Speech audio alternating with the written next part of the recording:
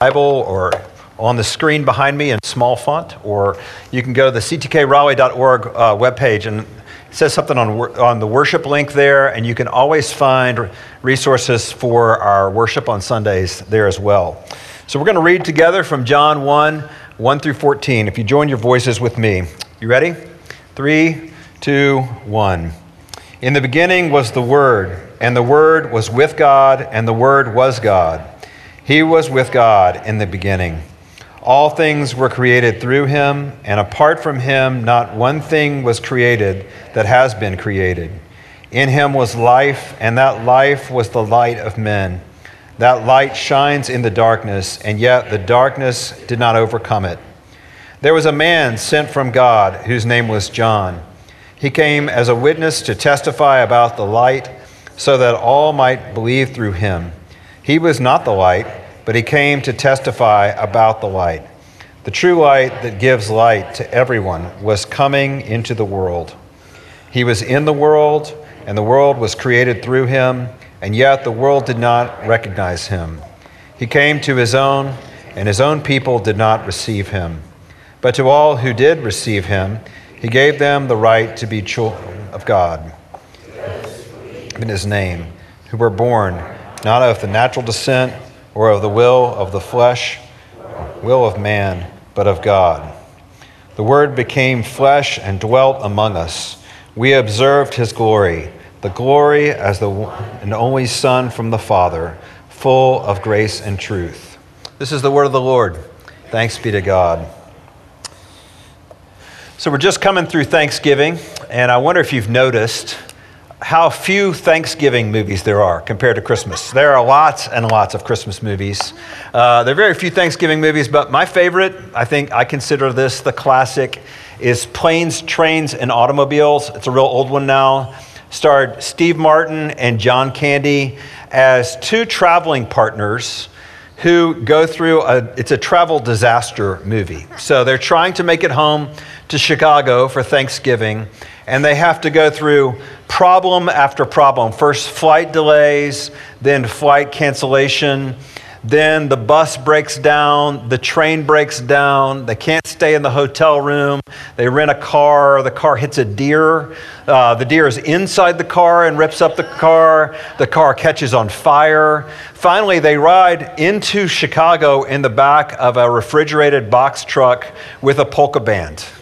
And the whole theme, of course, is like getting home for the holidays. And home is the big thing, right? This is one of the big themes of this year. Every time we come around this part of the year, it's about getting home, being with people that you love. And so this Advent season, the theme for our looking at these stories from the Gospels is no place like home for the holidays.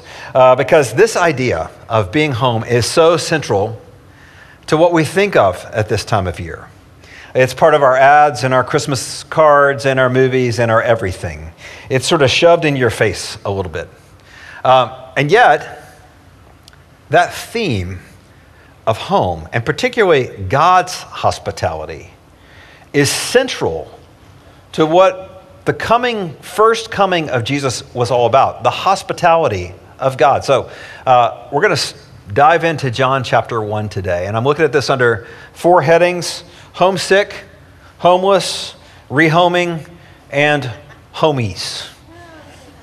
So let's start here. You know, the 19th and 20th century German philosophers have this word, particularly this comes from Martin Heidegger, this word that describes what it's like to be human. And the word is unheimlich. Any German people here? No? German speakers? Unheimlich, which means unhoming or unhomeness, not being at home in this world. And they use this phrase to describe, they say this is what everybody actually feels regularly. That there's a sense in which no matter what I do, I don't entirely belong. I mean, is there a table around which I'm truly known and understood? Is there a sense that I will ever be totally safe in this world? Do I have people who really get me? Yes, I have friends, but do they really get me? And this sense of unheimlich is what the German philosophers say. This is what everybody feels all the time. This is what we're wrestling with all the time. And we try to fill that void in all kinds of ways. We think, maybe if I buy a house, maybe if I have that special someone, maybe if we have kids, maybe if I have the page online that looks like everything is together, then I will feel at home in this world. And the German philosophers say, no, that's never actually going to be. For all your days, never quite at home. And I think the gospel writer John, he has another visual of the same thing. He talks about a people walking in darkness, this sense of being lost in the world. Have you ever been in a wild cave without lights, elevators, paved pathways? Anybody ever been one of those? I grew up in East Tennessee, and every summer I went to summer camps where we explored wild caves. One of my favorite things, hard hat, flashlight, clothes you can throw away, and really old sneakers. And you go back through the cave, and it was always this, like, you leave the world of 90 degrees out in the summertime and hot summer day in Tennessee, and you go into the world of 50 degrees and absolutely dark. And not dark like dark room in a hotel dark, not dark like, eye mask dark. This is dark. This is crazy making dark. This is the dark where you can wave a hand and you can't see anything. It's disorienting dark. And we always did this exercise. So we'd be way back in this cave. And the teacher, the leader would be like, okay, now we're all going to do this exercise for 5 minutes. We're going to turn off our flashlights. And we never made it. We never made it 5 minutes. You know why? Because it's disorienting. It's disturbing to be in that kind of sense of like, oh my, we're this much away from like, can't get out, can't see, what's going to happen? Some kid always broke and turned on the flashlight. That's John's version of unheimlich, a people walking in darkness. This is the human condition, to be lost in the dark, unable to find your way and not knowing where to go. And that feeling that we have is actually a huge hint. It's an enormous eternal hint placed in your very soul by the God of the universe. Eternity is in the human heart. We're made for God. We're made to be with God. We're made for relationship with God. And a lot of writers say this different ways. The British writer G.K. Chesterton said this: after I became a Christian, I understood why I've always been homesick, even when I was at home. Or the famous one from St. Augustine, you've made us for yourself, O Lord, and our hearts are restless until they rest in you. This homesickness, this unheimlich, goes really deep in us. It's profound. Homesickness for a home you've never been to. Now, maybe you grew up in a great home. Maybe your family still has preserved your childhood bedroom. You still have trophies on the wall, or, pictures of you are all around the house. Maybe you had a great childhood. And yet, even for that, there's this sense of something radical and deep. And this is because you are bottomless. You are an infinite being. You are. You have an eternal soul. And you live in skin. And from the outside, you look finite. You look here today, and if you see your friends from 10 years ago, and they're like, you look a little different than you used to. The finiteness is setting in. And yet, on the inside, it's like going to a well and taking a big rock and dropping it, and you count, right? You count, because you're waiting how long till you hear the splash. And on the inside of your soul, this is how the God of the universe divine has made you. You can take the rock and let it go, and you'll never hear the bottom. Because you are infinite. You're made for eternal with God. And so we do this thing, right? We stretch our resources. We stretch our money. We try to steal time against aging. We try to, in this very finite years of our life, cram in experiences and make it all work. And we're trying to stretch the finite over what's an infinite hole in us. An infinite well. Maybe the best thing the very best thing we could do spiritually is just stop and sort of listen to the ache of that and the longing of that. That's so deep and it's so dark. The phrase, fearfully and wonderfully made, I mean, it barely scratches the surface of how God has designed you for Him. So this is the root of your homesickness.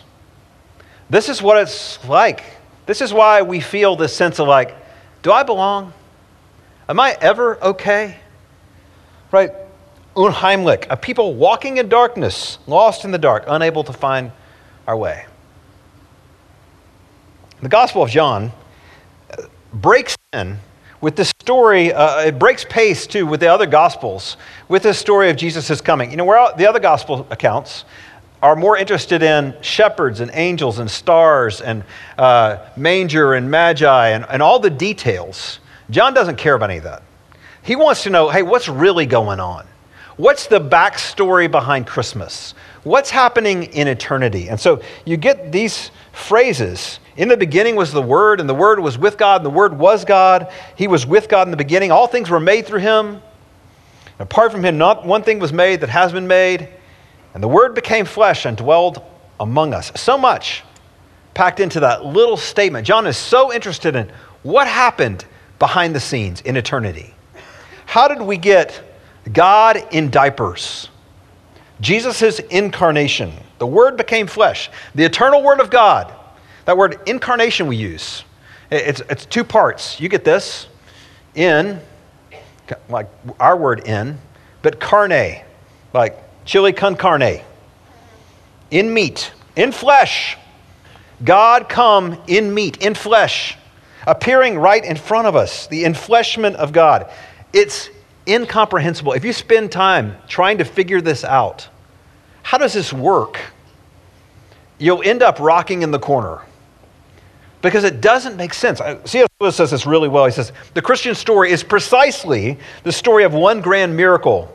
The Christian assertion that being that what is beyond all space and time, what is uncreated and eternal, come into nature, come into human nature, descended into His own universe, the eternal being who knows everything and created the whole universe, became not only a man, but before that a baby, and before that a fetus in a woman's body.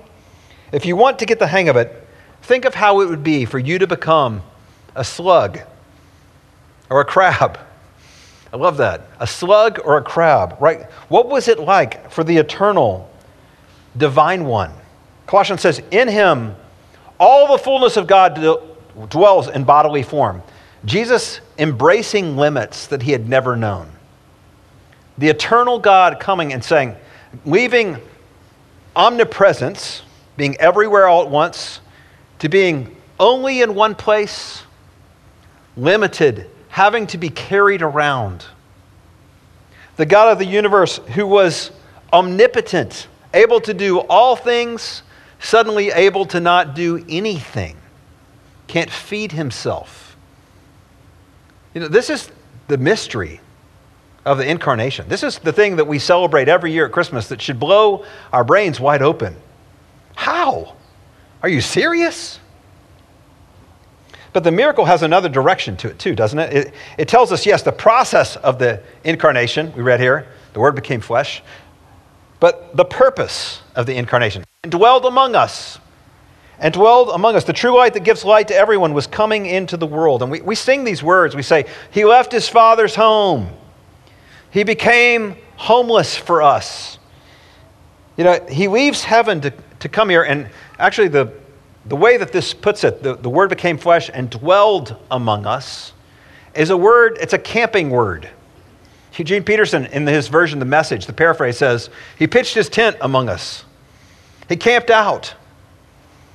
He came not just near, but He pitched His tent among us. I want you to think about this. If your idea of a good house is a giant mansion with a high wall around it, everything about that says, don't come in. But if you show up in my backyard and you pitch a tent, I assume you're planning on using the bathroom in my house and the shower and barging your way into my kitchen. This is what the eternal Son of God did. I want to have this much access. I want to be this near. I want to be this with. You know, the Greek for this word is that he tabernacled among us. That's an Old Testament word. Goes back to God's people camping in the desert. They're all in tents. And God says, I want you to make me a big tent. We're going to call it the tabernacle, but it's going to be in the middle of all your tents. And it's going to look like your tents from the outside. It's ordinary on the outside, but glorious on the inside. It's completely different on the inside. It's a place of glory. This is why this passage talks about him tabernacling among us. He came and dwelt among us. Jesus, ordinary on the outside, looked like everybody else, talked like everybody else. They even said he had an accent. He smelled like everybody else. First century peasant. But on the inside, what do we read in this passage? The glory of the one and only, full of grace and truth. So, homesick, this is our condition. But homeless is what he becomes. Leaves his Father's home above to pitch his tent, to be with us and to be near us. The big story of Christmas, as John tells us, this Christmas story, again, is not about Mary and Joseph and angels and baby. It's about Jesus who becomes homeless for the homesick ones in order that he might bring us home. This is the big story. For those who walk in darkness, he is going to give them, it says, to all who receive him, he gave them the right to become children of God, to bring the homeless ones home. You know, in our modern way of talking about this, we have a word for that that's called adoption. When someone takes a child that was not originally theirs into their home, and it's permanent, and it's legal, and it's binding, and it confers a relationship. Think about adoption. Adoption has a legal status to it. It says here, he gave them the right. In other words, it's not based on the feelings of the person who's being adopted. Do I feel very adopted today? No, it doesn't matter about that. God has said, this is your right by faith. This is yours. Nothing can change that. It's a legal status. You have a new last name, a new legal guardian. It's a legal status that confers a relationship. He gave the right to be children of God, sons, daughters. It's a declaration that confers a relationship permanently. Forever, you get to use language that no one else has the right to use. I have 6 sons. They are the only 6 people in the whole world that can use this one name for me. Daddy. Dad. Similarly, God comes in the person of Jesus, says, this is the new way. You get to talk to God. Daddy. Dad. Children of God. And finally, a legal status that confers a relationship that comes at a fee, at a cost. Do you know the word rehoming? You know it's adoption language applied to pets. So you go on Craigslist and you're looking up cats and dogs. We know something about this as a family recently. And you go in and you find, here are the puppies that are available. Here's the kittens that are available. Here's the rehoming fee. This is what you have to pay to bring the pet home. And of course, this is a picture for us, again, of what the gospel looks like for us. Jesus comes and he pays the fee to adopt us, to bring us home. We use this financial language always in the gospel to talk about Jesus' work, his ministry here. He came to redeem us. That's a word, redemption. We use for coupons. We use that as a monetary term. He paid a price. We say he paid for our sins. And even at the cross, the word of Jesus on the cross, when he says, it is finished, is a monetary term. Paid in full. The rehoming fee, paid in full. Your adoption is this legal status given to you by the Lord Jesus Christ. But, here's the problem with adoption. A person who has been adopted, a dog or a cat that's been brought into a home, doesn't always know really, deep down, what that means on the inside, do they? A child has to adapt to being adopted. You know, some of the pets, your rescues that you've paid the rehoming fee for, never get this sense of like, I actually do have a safe place to sleep at night, and I do have a warm bed. I have meals that are coming. No, they act like they're strays for the rest of their lives. They bite and scratch, just like many of us do. Can't quite get it in our heads. This is really, really true. This is really, really who you are. Dane Ortland, he describes adoption. He says, this is really hard for us to take into our hearts, to really own this. He says, this is why Christians can live years, and my language here, with unheimlich. With this sense of like, I know I'm home, I know I'm adopted, but I don't really know. Here's how he puts it. There are two ways to live the Christian life. You can either live it for the heart of Christ or from the heart of Christ. You can live for the smile of God or from the smile of God. For an identity as a son or daughter of God, or from the identity as a son or daughter of God. For your union with Christ, or from it. You know the difference? This sense that like I'm always just falling short. There's something always wrong even with him. And the great message of the gospel, the story of the incarnation, is that Jesus came near without precondition, prerequisite. He doesn't ask for a resume that's turned in ahead of time. He just draws near. This is the incredible grace of God for sinners. I want you to, this is my heart for this church, that over this Advent season, we would take this in.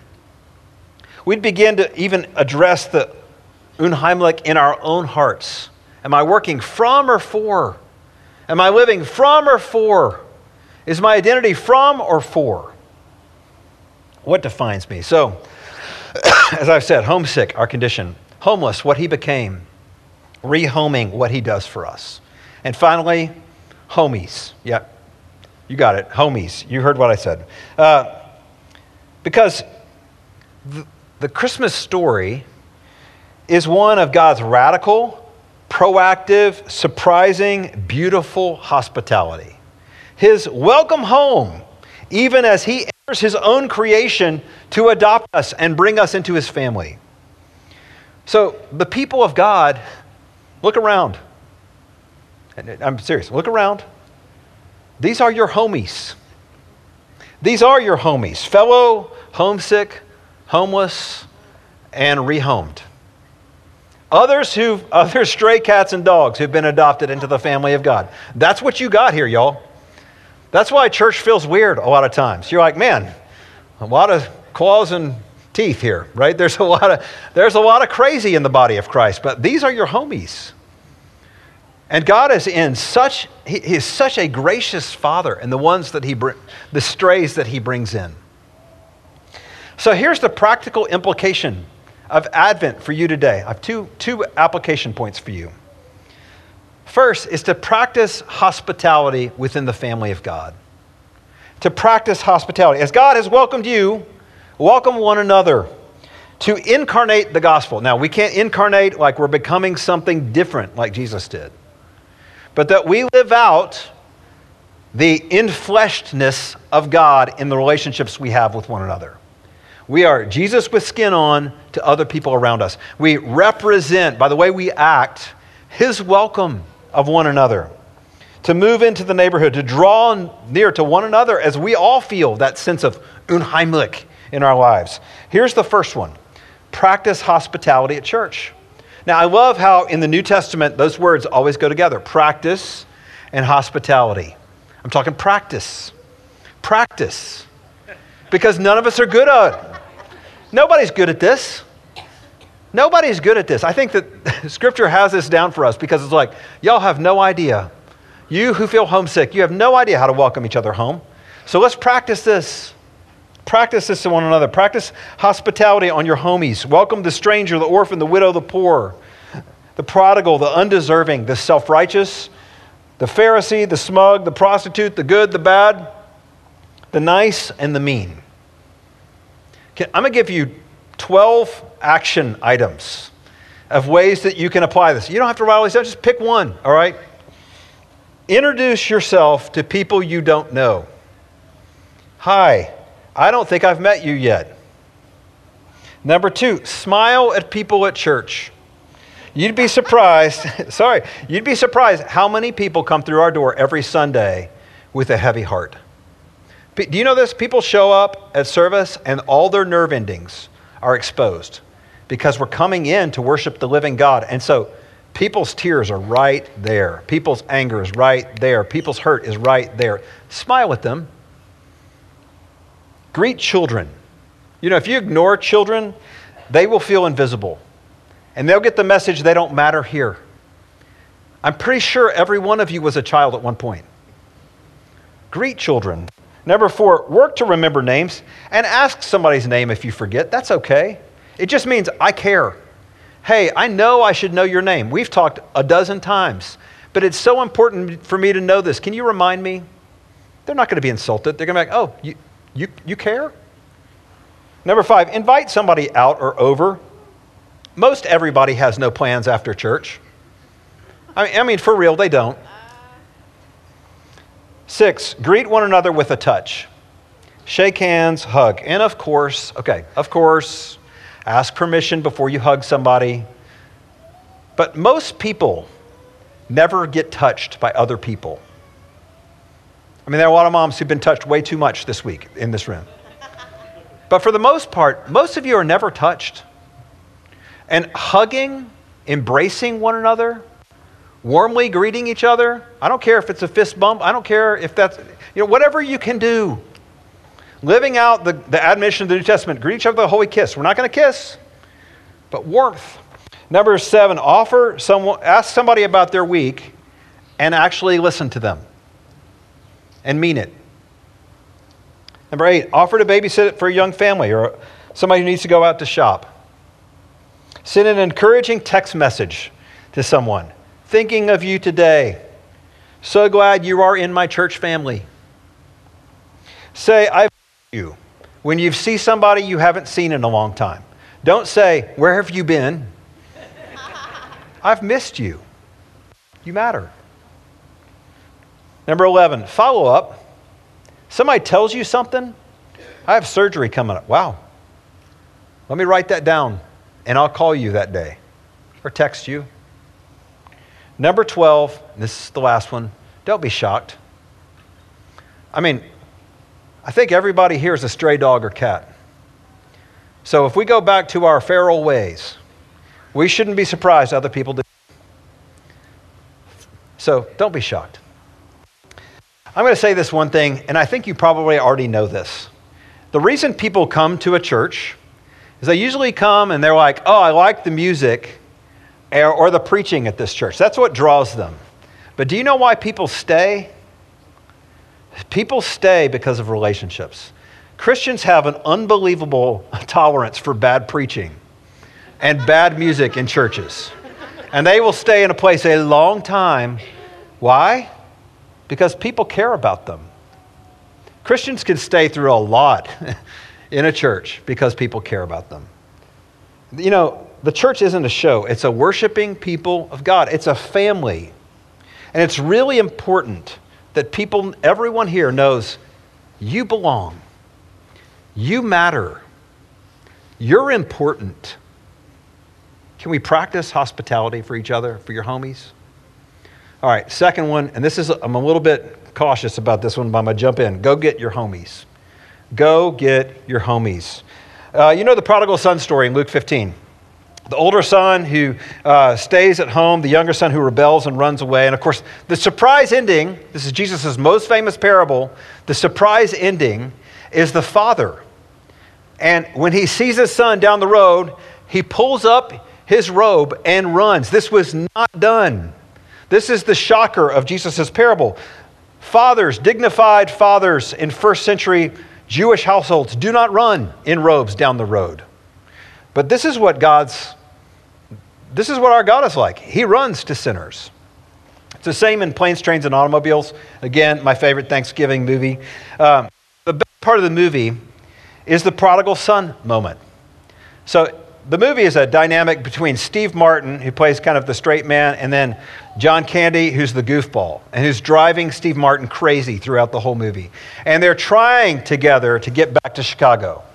And as they finally arrive in the back of the polka band truck, box truck into Chicago, they go to the L stop, the subway stop, and that's where they're like, well, I guess this is it. Goodbye, I'll see you later. And Steve Martin's train comes first, and so he gets on the train. And he sits down, and he's sitting there, and he's just like, oh, I can't believe we made it. Finally getting to go home, and he's picturing his wife, and he's picturing Thanksgiving table, and he's picturing all the home things, right?